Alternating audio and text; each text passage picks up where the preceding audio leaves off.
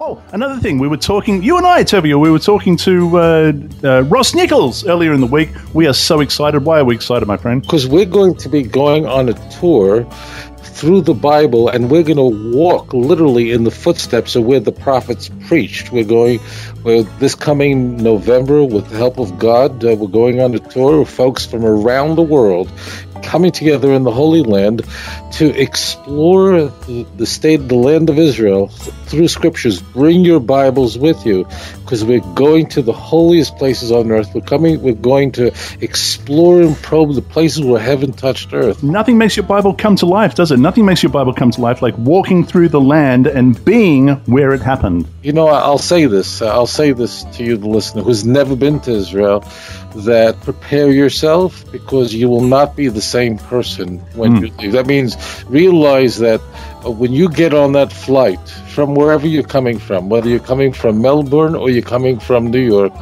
realize that when you return back to that airport, you will be a different person. So that old you will be the last vestige of it, because the transition, the complete spiritual transition that occurs when you step foot in the Holy Land will be something remarkable.